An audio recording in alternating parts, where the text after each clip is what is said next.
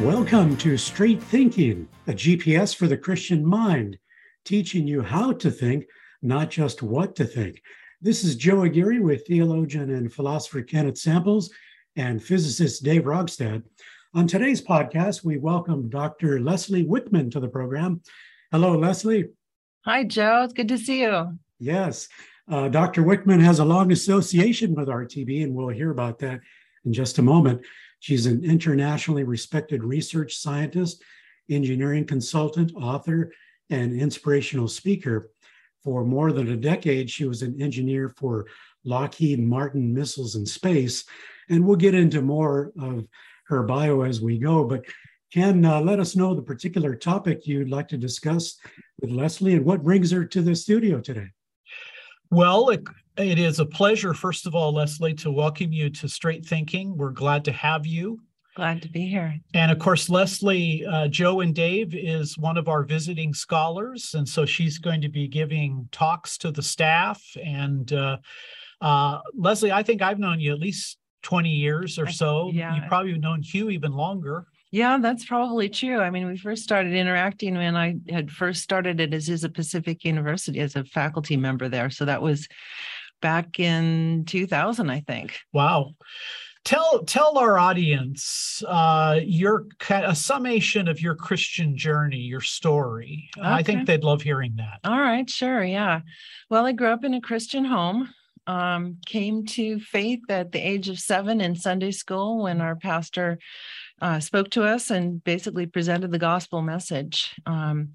And really, for as long as I can remember, even before that, I thought of Jesus as my best friend. And grew up in a home that, in addition to being faithful Christians, my dad was an engineer and my mom was a nutritionist. And so, science was part of our daily lives, science and engineering. And in fact, my dad had a telescope when I was growing up and used to take us out in the backyard on the rare clear starry nights in the Pacific Northwest to look at the stars and the moon and the planets. And, that I think sparked my early interest in science. And then as time went on, I encountered various atheists within the science education arena, and the first real challenge for me was my junior high biology class. Okay. And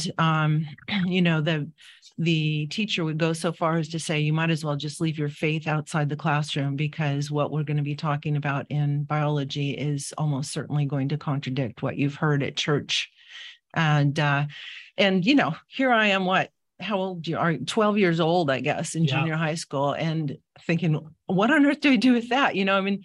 We've been taught and, grown up in a family that believed in God as a creator and the Bible as scripture. And, how do I reconcile what this guy is telling me in biology class with what my entire worldview is based on? Yeah. And so that, I look back on that as a kind of a challenging time, but at the same time, I'm grateful for it because it set me on a path at an early age to figure out how science and faith fit together. So that's pretty much formed the foundation for, my faith journey since, and especially figuring out how to reconcile science and faith. Now, I shared with you yesterday in a little conversation we were having that one of my favorite philosophers, Mortimer Adler, and Dave and Joe remember this quote. Adler says that scientists are by and large highly specialized, but not broadly educated. Now, I don't think he's taking a whack at scientists. I think he's referring to the way scientists are typically educated. Right.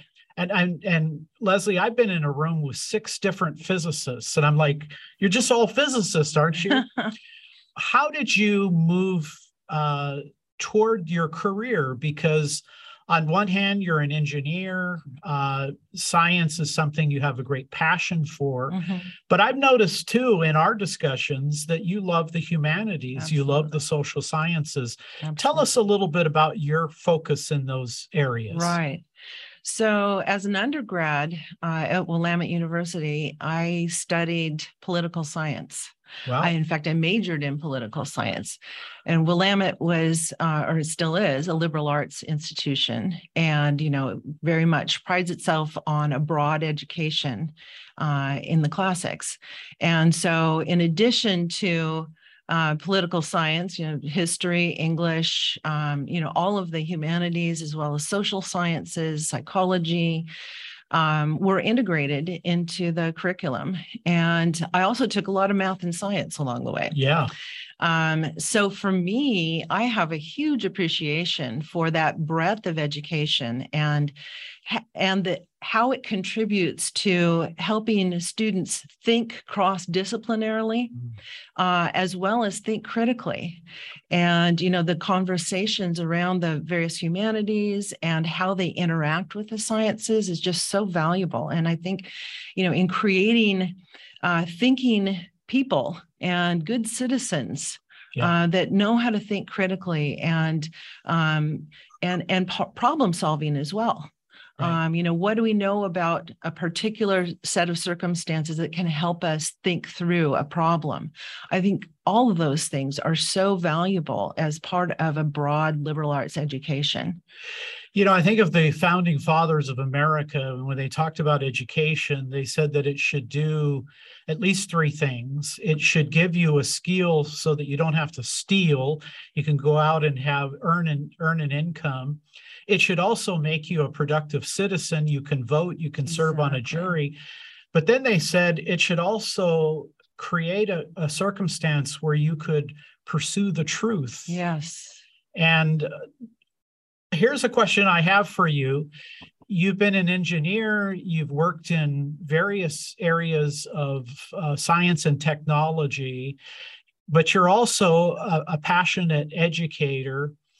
How does that, I think both you and I share a pet peeve, and that is lots of students these days, they view education as something that's going to, it's not an intrinsic good, it's an instrumental good. Yeah, I would.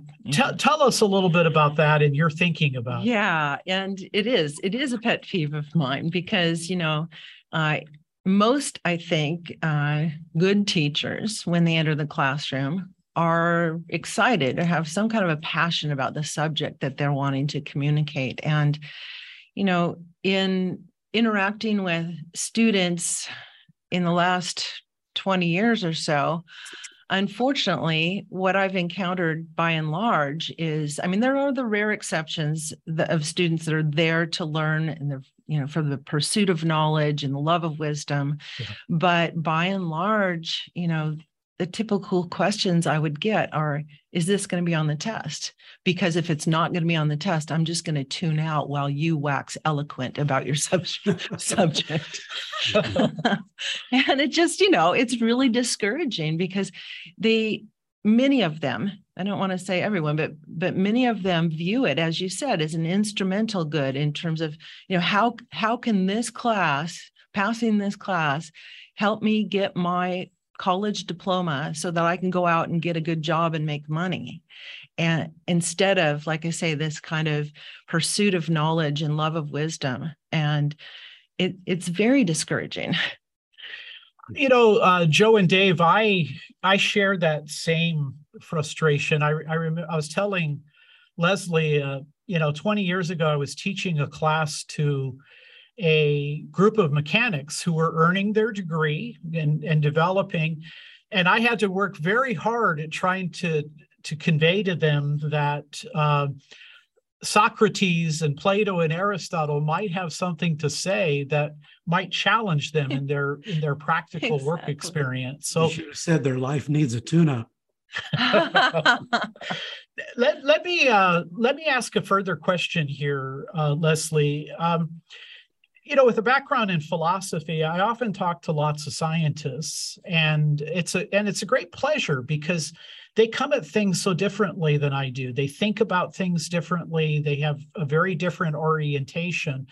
But sometimes I'll ask them, well, why do you think science works? I mean, what is it about science that it actually corresponds to the natural world. And that topic is sometimes kind of lost. Mm-hmm. Mm-hmm. Do you find in your experience as a scientist that people who are working in those particular fields, and let's say they're not Christian in orientation, mm-hmm. do you think most scientists who don't happen to be Christian, do you think they're hostile to Christianity, or do you think they're ambivalent? That is, does their scientific study kind of drive them to ask the deeper questions about life? I think it depends. I mean, there are as many probably different perspectives on that as there are scientists. Yeah.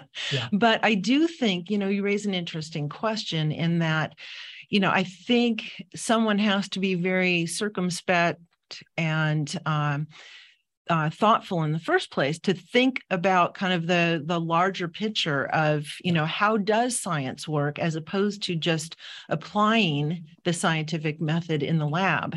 Yeah. Right. And so you really do have to kind of step back from that. Certainly not something that I was ever taught in grad school. Most of my science and engineering education was in my master's program and my PhD program. And there was certainly no attention to kind of the history or philosophy of science or even the scientific method and how it works. It was just, straight into the kind of nuts and bolts of science and engineering, right? Yeah. So I think that you have to really be curious in the first place to kind of ask those questions. And, unless you are kind of circumspect and thoughtful about it, you might not even be thinking about those questions. However, there's still, I think, many opportunities for that kind of awe and wonder response to the things that you discover in your science. So, for example, whether that's, looking through a telescope at the heavens, and being so inspired by how big and how massive and how old all of this is.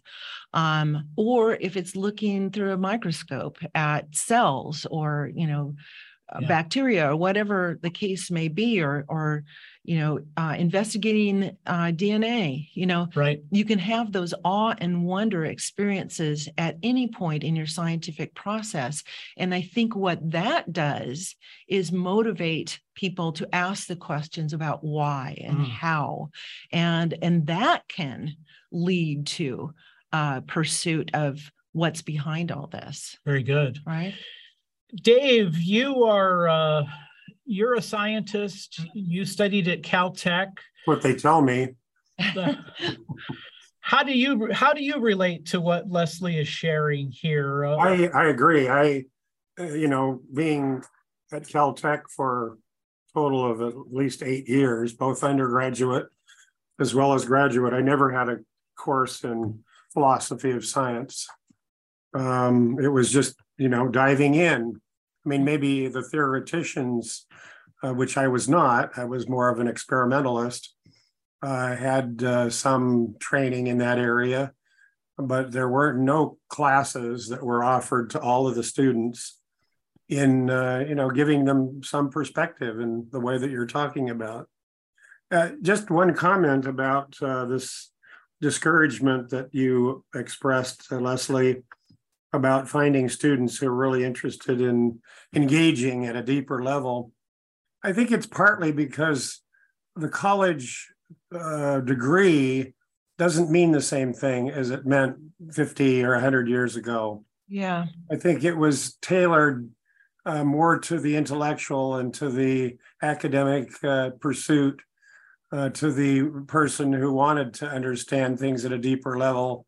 Yeah. In the past, while now it's more of what, as you said, how can we get educated enough to have a career? Right. And so there's only going to be a fraction of the people within that college environment or within the colleges themselves. Yeah. There's only a few colleges that will address these kinds of issues and have students who care. Yeah. No, that's a really good observation. And I caught myself many times while I was in those classroom situations, kind of thinking to myself that, wow, a 4-year college degree is kind of equivalent to maybe what high school graduation used to be Yes. 2 years ago. And yeah, so there is that real utilitarian aspect to a large portion certainly of the students. And but you do, like you say, you do come across the exceptions who will come and talk to you after class, or who are in the honors programs. And I mean, I love the fact that a lot of the liberal arts colleges have these great works based honors programs that do allow the time and the depth of conversation to get into meaty conversations and questions of real significance. So that's encouraging. And there are actually a number of kind of startup great works programs that are great books. Yeah, exactly, that are popping up across the country, which is encouraging. Joe, question, comment from you. I just want to ask Leslie, for the sake of our listeners who don't know you as well as some of us, where are you teaching? It sounds like you've been teaching a long time. Where are you teaching? What are you teaching? And how's that going? Right. So I'm actually in an administrative role. Some would say that I've crossed over to the dark side. But I'm in an administrative role at Biola University now. I'm the director of the corporate affiliates program, and kind of taking advantage of my experience both in industry as well as academia to form partnerships with outside organizations that will be kind of mutually beneficial for the outside organization as well as for the university. So things like, collaborative research, scholar exchanges, internship opportunities, that sort of thing. Wonderful. I have a space flight question, but that can wait, Ken, if we're going to get to that kind of thing. Leslie, I want to ask you to kind of put on your own Christian thinker cap.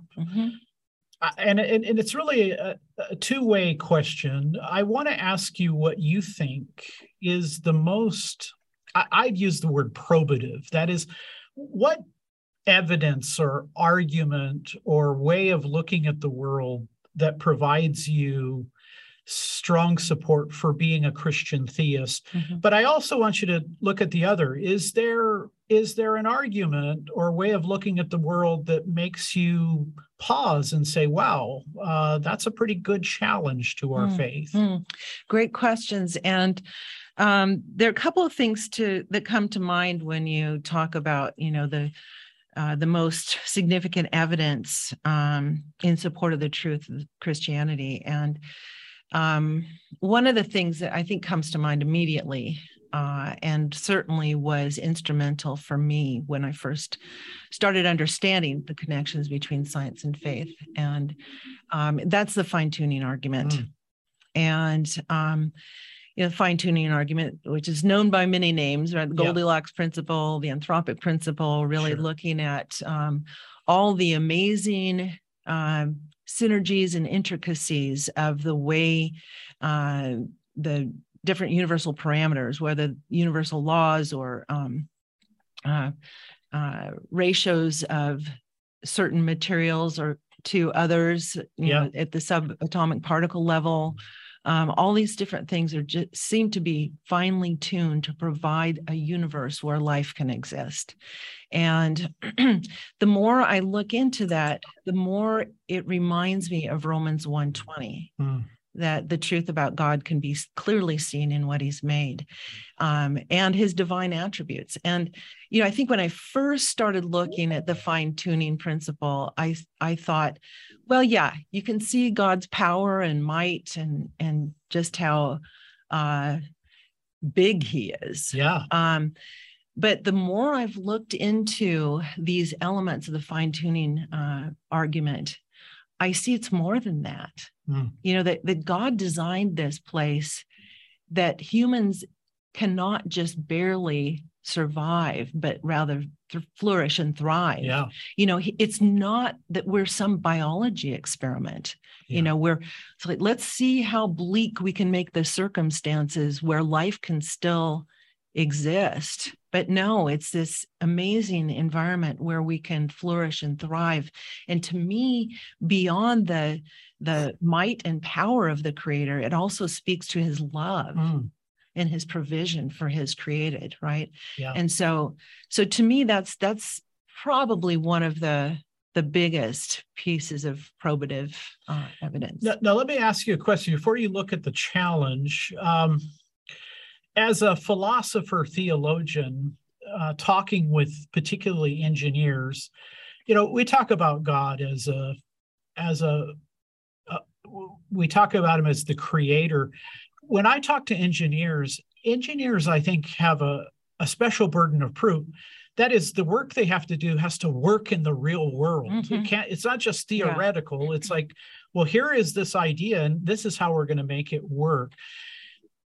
Is that fine-tuning argument, which is so profound, do you think that has a special influence on people that are kind of the engineering types? It might well. That's an interesting question. I hadn't thought about it specific to engineers, but there is possible. That's a good possibility. I mean, I do think of the specifics of the fine-tuning argument that do make it so compelling, and maybe it is my engineering brain that really responds to that. I mean, one example that I absolutely love is the fact that Earth's gravity is just exactly what it needs to be, fine-tuned on a knife's edge, so that it can hold on to the water vapor molecule at 18 grams per mole, which is absolutely essential for life, but not methane or ammonia at 16 and 17 grams per mole,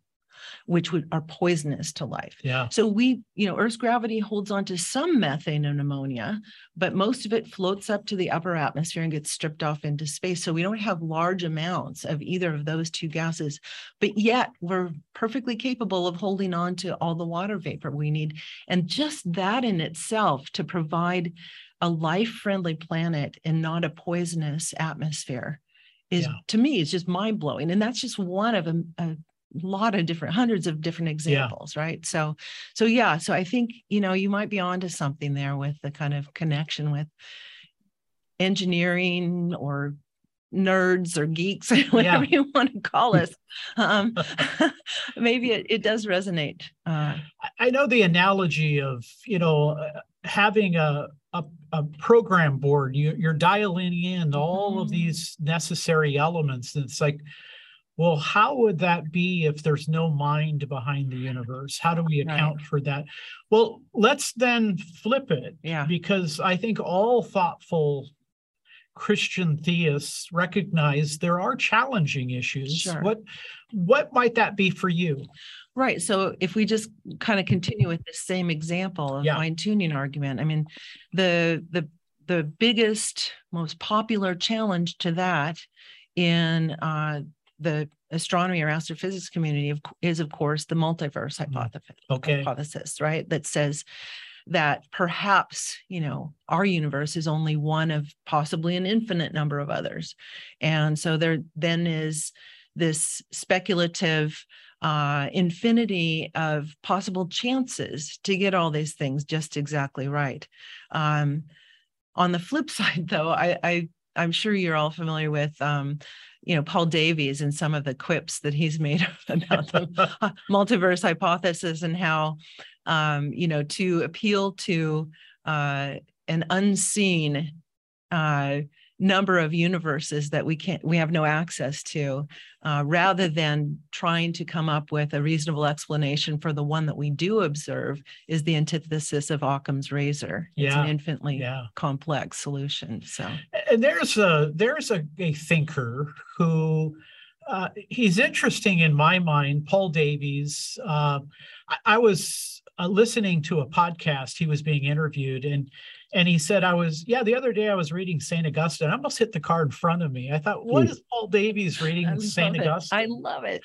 But here is a person who has a broad knowledge of science, but he is very sophisticated in being able to say, okay, how do we think through those kinds of issues? So, yeah, that's your answer kind of struck me, because I've had lots of conversations with Jeff Swearink about this topic. Yeah. And I find it interesting to kind of, when all of our science group gets together, I can't understand the details, but I try to track the broad themes. And it's interesting for people from different disciplines to go back and forth on these issues. Absolutely, guaranteed. In fact, I mean, quite honestly, I mean, my faith has been so supported by my investigations in science and how science and faith fit together, that I'm honestly at this place where it's like, look, we need to take God out of the box that we've created for him and let him be God, and take off any artificial boundaries or restrictions that we've put on him.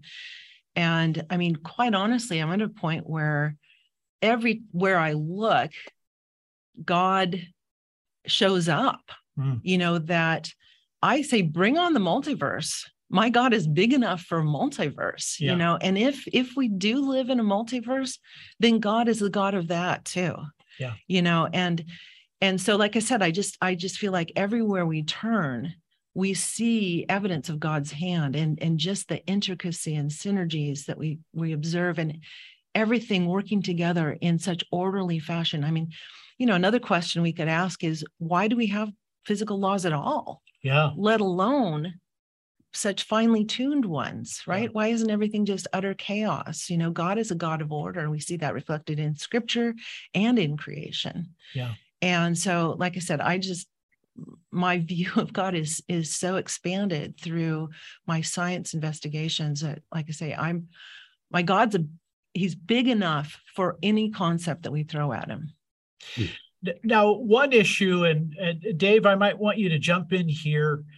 I mean, one challenge that I think of as a non-scientist is how significant is observation and scientific investigation. I mean, a multiverse is beyond our capacity to detect with telescopes and microscopes.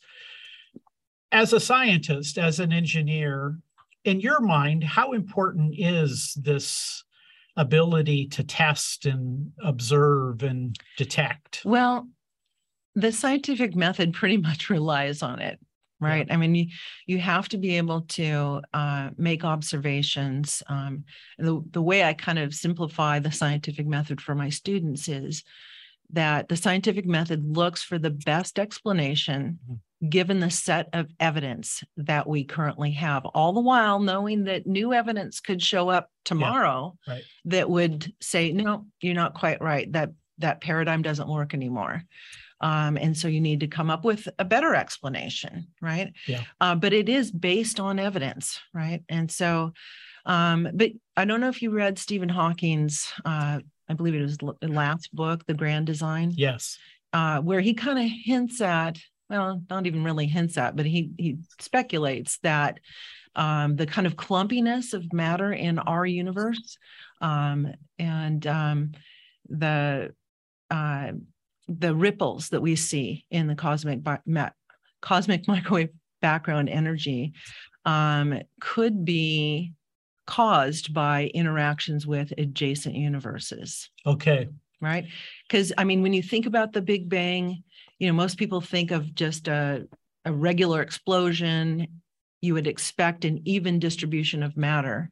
But when we look at our universe, we don't see that. We see this clumpiness that allows stars and galaxies to form, and we see even the ripples in the cosmic microwave background energy. Well, what caused that? And so Stephen Hawking then says, well, maybe, and of course it's completely speculative, because we have no access to look at those other universes, or even from a macro view of the universes interacting with each other, right? So there's no real evidence. He's completely speculating here, but it's an interesting thought. And it is in keeping with kind of an abductive reasoning that if we were to postulate that, that postulation might explain what we see here. Yeah. Okay. Exactly. Yeah. Joe and Dave, questions, comments? Oh, I agree with you on the challenge that multiverse provides. Although, as you've noted, there are a lot of scientists who question whether this is real science, and I think that's a real challenge to those who pursue that avenue. What I was a little surprised at, I was expecting when Ken asked you what you felt the biggest challenge to Christian faith was, that it wasn't the problem of evil. Oh, I'm sorry. I maybe misunderstood his question because no, that's fine. I mean, I think your answer was a good answer, but that's the common response you get from people. I'm curious to know whether in the people that you tend to, interact with, whether the problem of evil is the biggest challenge to the Christian faith or not. Right. That's a really good point. In fact, I mean, I was responding with regard to, the kind of the scientific question. Sure. I understand. But yeah, at large, I think, certainly the problem of evil is the hardest one to provide a satisfying answer for, I think. And I mean, I think, in the way that I think about it, it's all about what comes along with free will.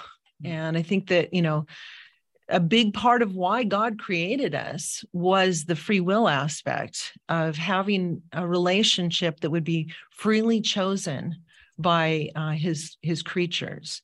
In other words, the angels they were kind of programmed to love God, but humans were designed with free will from the outset and given the choice of whether to love God or not. And honestly, I feel like that's the crux of our relationship with God, is it's a freely chosen relationship. And of course, with that comes the risk that people will turn away from God and do evil things. And so I think that was a risk that, God being omniscient had to obviously be aware of, right? Yeah. There's the risk that evil would come out of that. But, for someone who's suffering through the loss of a loved one or going through a very difficult season of life, that might not be a very satisfying answer. Yeah. Right. And so I think it is truly the most difficult question for the Christian faith. I think there are answers, but I'm not sure how satisfying those answers are. Joe. Yeah, I have a question, Leslie. Since we've been talking about space, some people would say that, we seem to be in an era of space tourism, and some people would say we've made a mess of things here, so we've got to get to Mars and start all over. Well, first of all, I want to get your comment on that idea.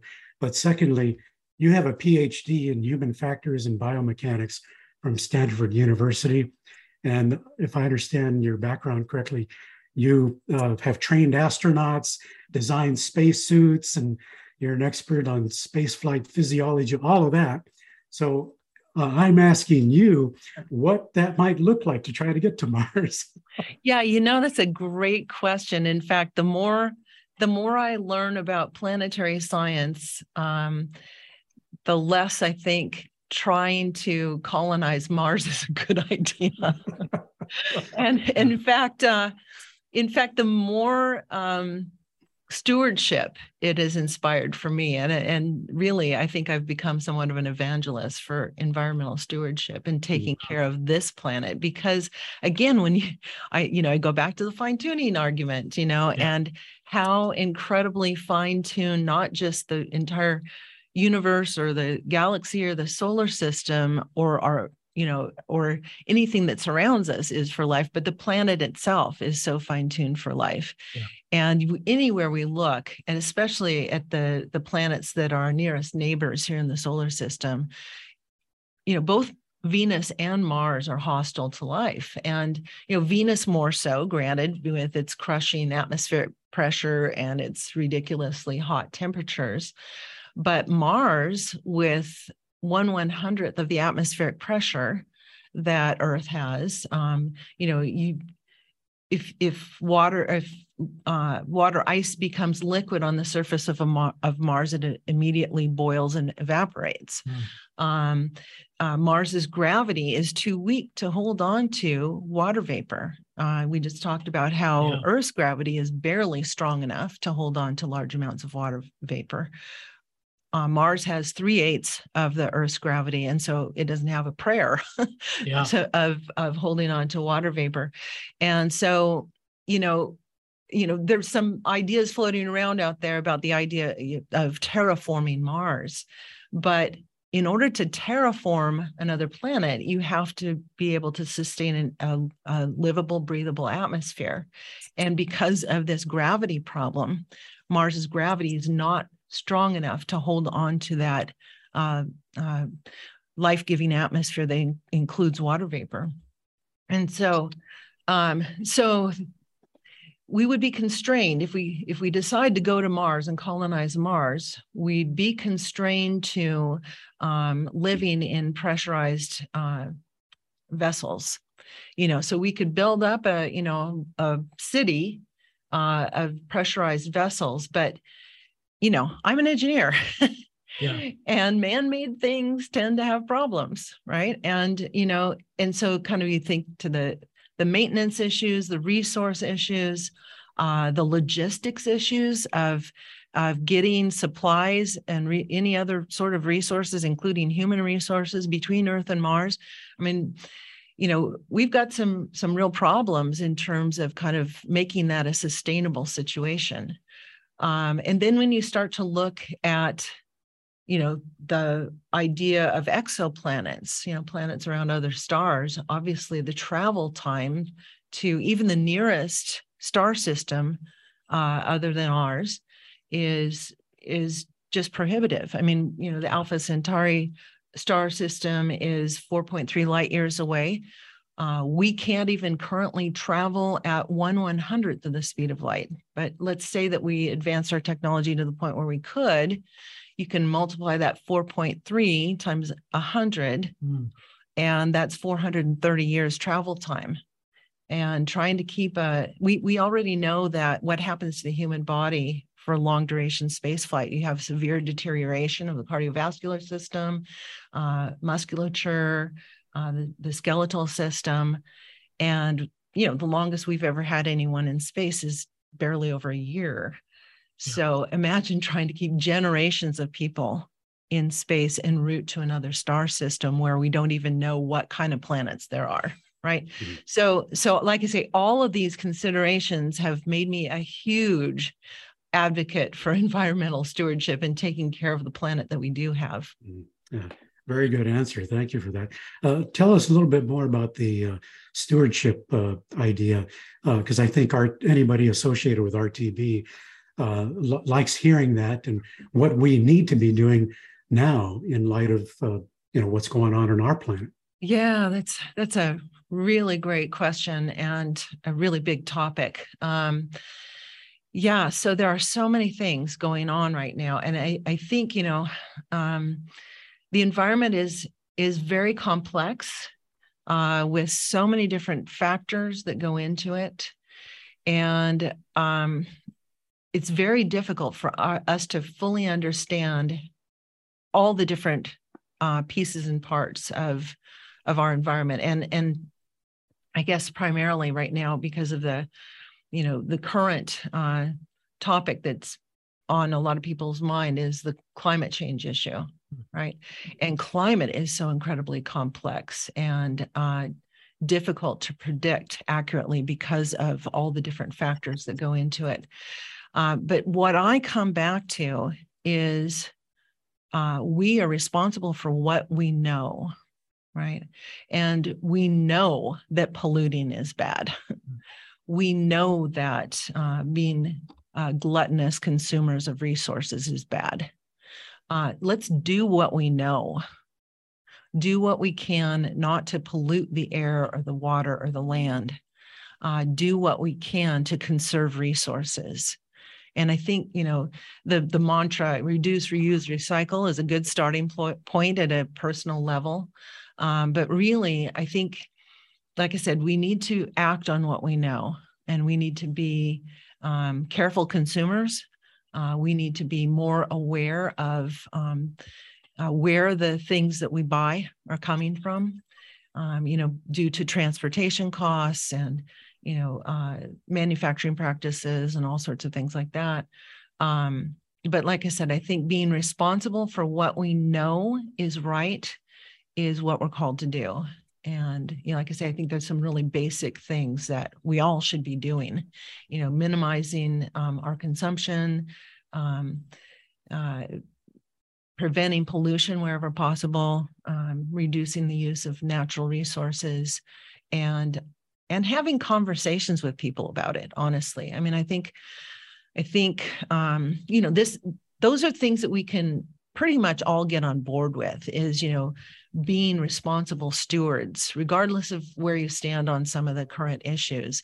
And, of course, our society these days is so polarized that people are honestly, I think, sometimes afraid to have any conversations about what could turn into a controversial issue. Right. But I think there are some real meeting points where we can come together and say, look, this is the only livable planet that we know of. And making Mars into a second Earth is just not realistic. I mean, we can send people there, we can colonize, but it's never going to be a second Earth.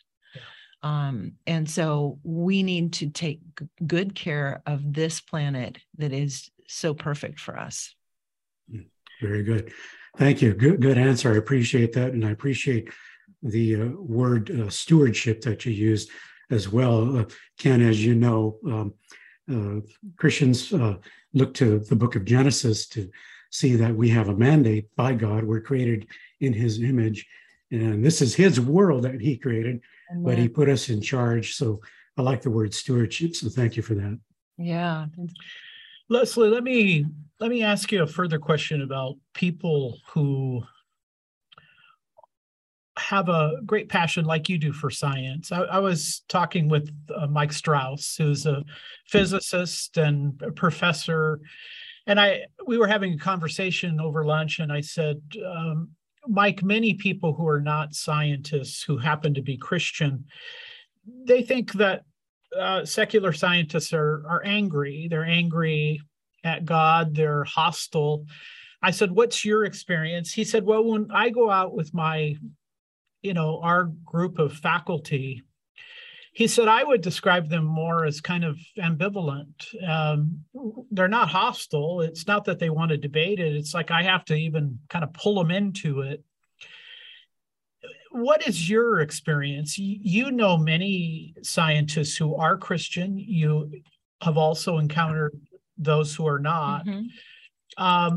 Are scientists like everybody else in the sense that they're trying to live their life and take care of their family and earn a living? And yeah, I mean, I really think so. I mean, in fact, if you look at Elaine Howard Eklund's recent study out of Rice University, I don't know if you've seen that, but she actually reports that 61% of practicing American scientists self-identify as Christian. Wow. Exactly. Now that includes social scientists as well as the physical scientists and life scientists. But still, it's an impressive number that you don't hear very often. Right. And so quite honestly, again, I think as I've become more grounded in how science and faith relate to each other, and I realize that there are a heck of a lot of Christians out there who are scientists. Mm-hmm.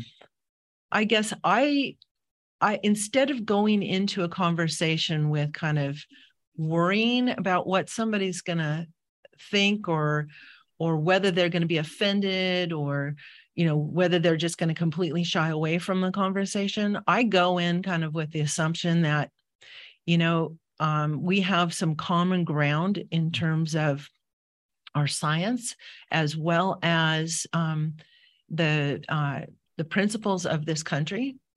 That was, our forefathers were Christians and founded the country on Christian values.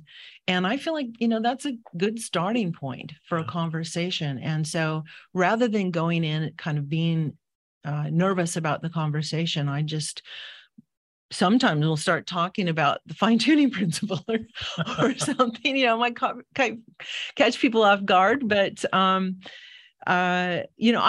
just so passionate about these things that I love to talk about it, or maybe it leads in by, somebody asking me a question about what I do. Yes. And that's a natural segue into a conversation about, I talk and write about science and faith. I work at a Christian university.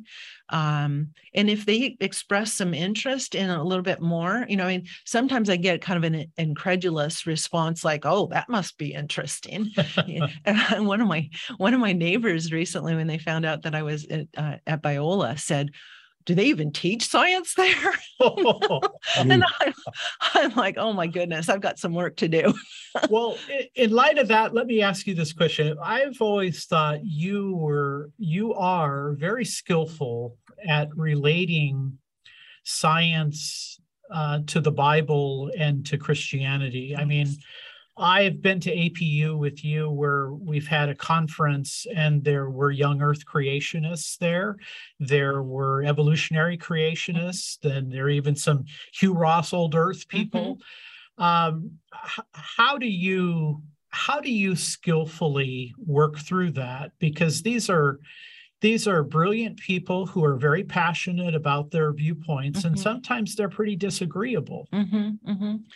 So, I mean, I like to start from the premise that, if we trust God as who he proclaims himself to be in Scripture, then we should also trust his revelation of himself in nature as a reliable witness. And so the key is figuring out how God's revelation of himself in Scripture fits together with God's revelation of himself in nature. The two books idea. Exactly, the two books idea, exactly. And how it's our job to figure out how those two books fit together and, inform each other and inform how we look at each book of Revelation. Yeah. And I also come from the point of view that these questions about origins and how these books fit together are not fundamental to our salvation. And so why should they divide us, right? We're all brothers and sisters in Christ. Yes, there are various viewpoints on, time frame and how God created, but we all agree that God created. And we all agree that God created us in his image, and we are image bearers. Yeah. And as image bearers, we need to demonstrate the character that God calls us to, and the fruit of the Spirit, right? And so that we should be loving and kind and patient with each other.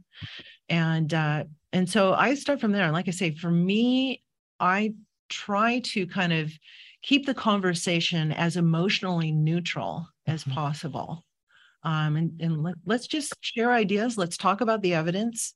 Let's talk about our interpretation of the evidence, but let's not get upset with each other because it's not fundamental to our salvation or how we see God. Very good. Dave Rogstad, question, comment?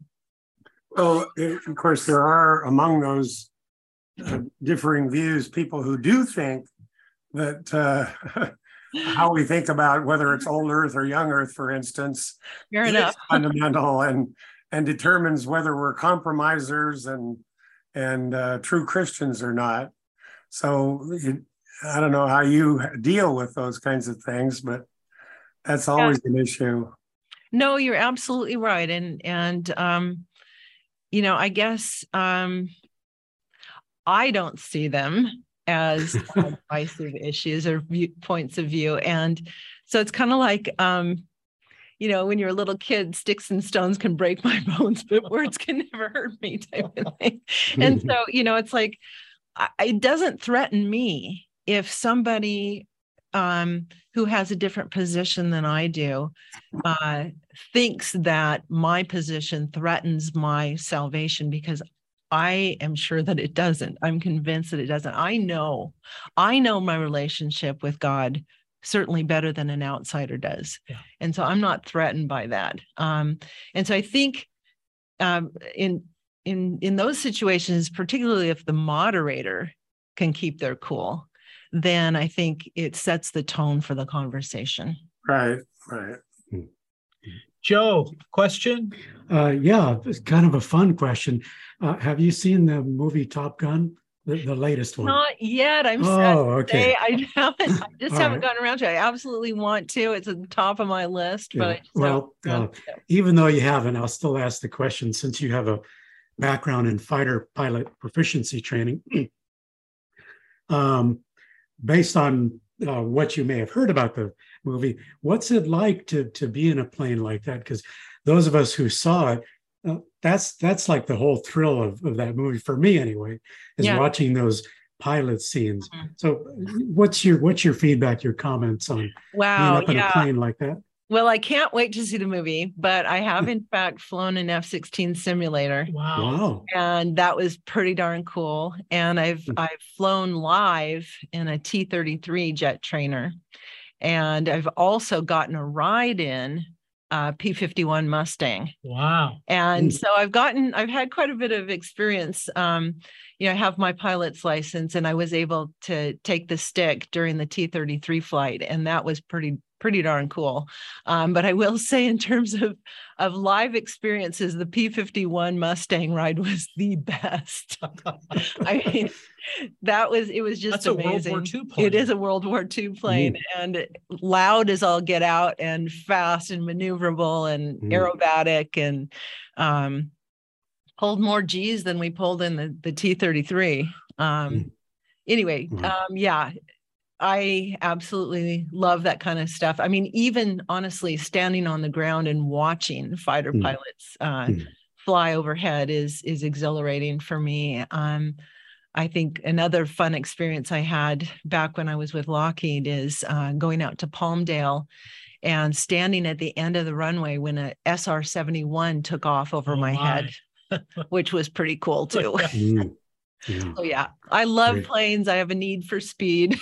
All right, great answer. Thank you. You know, my father was a combat soldier in World War II, and when I talk to these men, who unfortunately now the whole generation is passing, but when I would talk to these guys that are airborne, you know, they're jumping out of planes during a battle. I think, are they wired differently than I am? What do you think about that? Well, as someone who has jumped out of planes too, okay. I'm not sure. I mean, I've been called some names. So, I mean, I remember, you know, some of my pilot friends even saying, you know, no good pilot would ever jump out of a perfectly good airplane. Which I take issue with because I am both a pilot and a skydiver.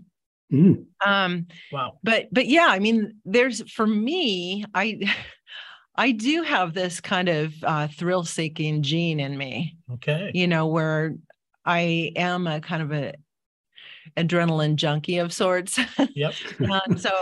So I kind of crave those experiences. Some people are scared of heights. I love the effect that I get when I'm standing at a height on a bridge or you know, any place really. But yeah, so maybe there's some different wiring, but you know, with the paratroopers in World War II, I'm not sure how much choice they had. That's right. You know, that's right. And I think they were given some training, but they were also told, this is what you're going to do. This is what we need you to do. Yeah, they sure do. Right. So, yeah. Leslie, this has been great. How can people learn more about you, the things you've written?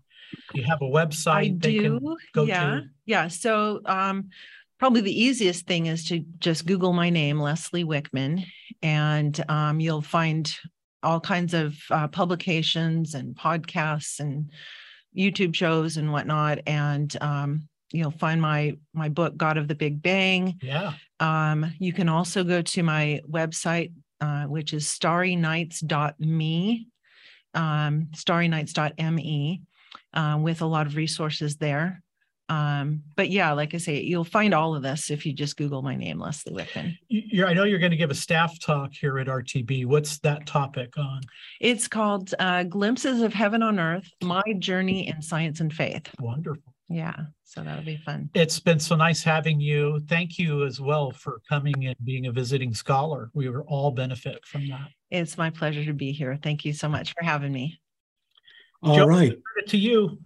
And I'll just remind our listeners that Leslie, you've written at least one blog for us recently for part of our Voices channel. It's called I'm a Scientist Because God Pursued Me. So if people go to our website, we have a blog channel called Voices for our scholar community members. And Leslie, you wrote an article there not long ago, maybe about a year ago or so. So people can read that.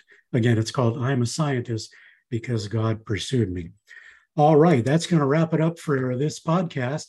Remember to let us know your comments and questions. You can reach Ken via his Twitter handle at RTB_K-Samples. You can subscribe to the Reasons to Believe podcast on Apple Podcasts, Podbean, and Spotify, and you'll get an episode delivered to you each week.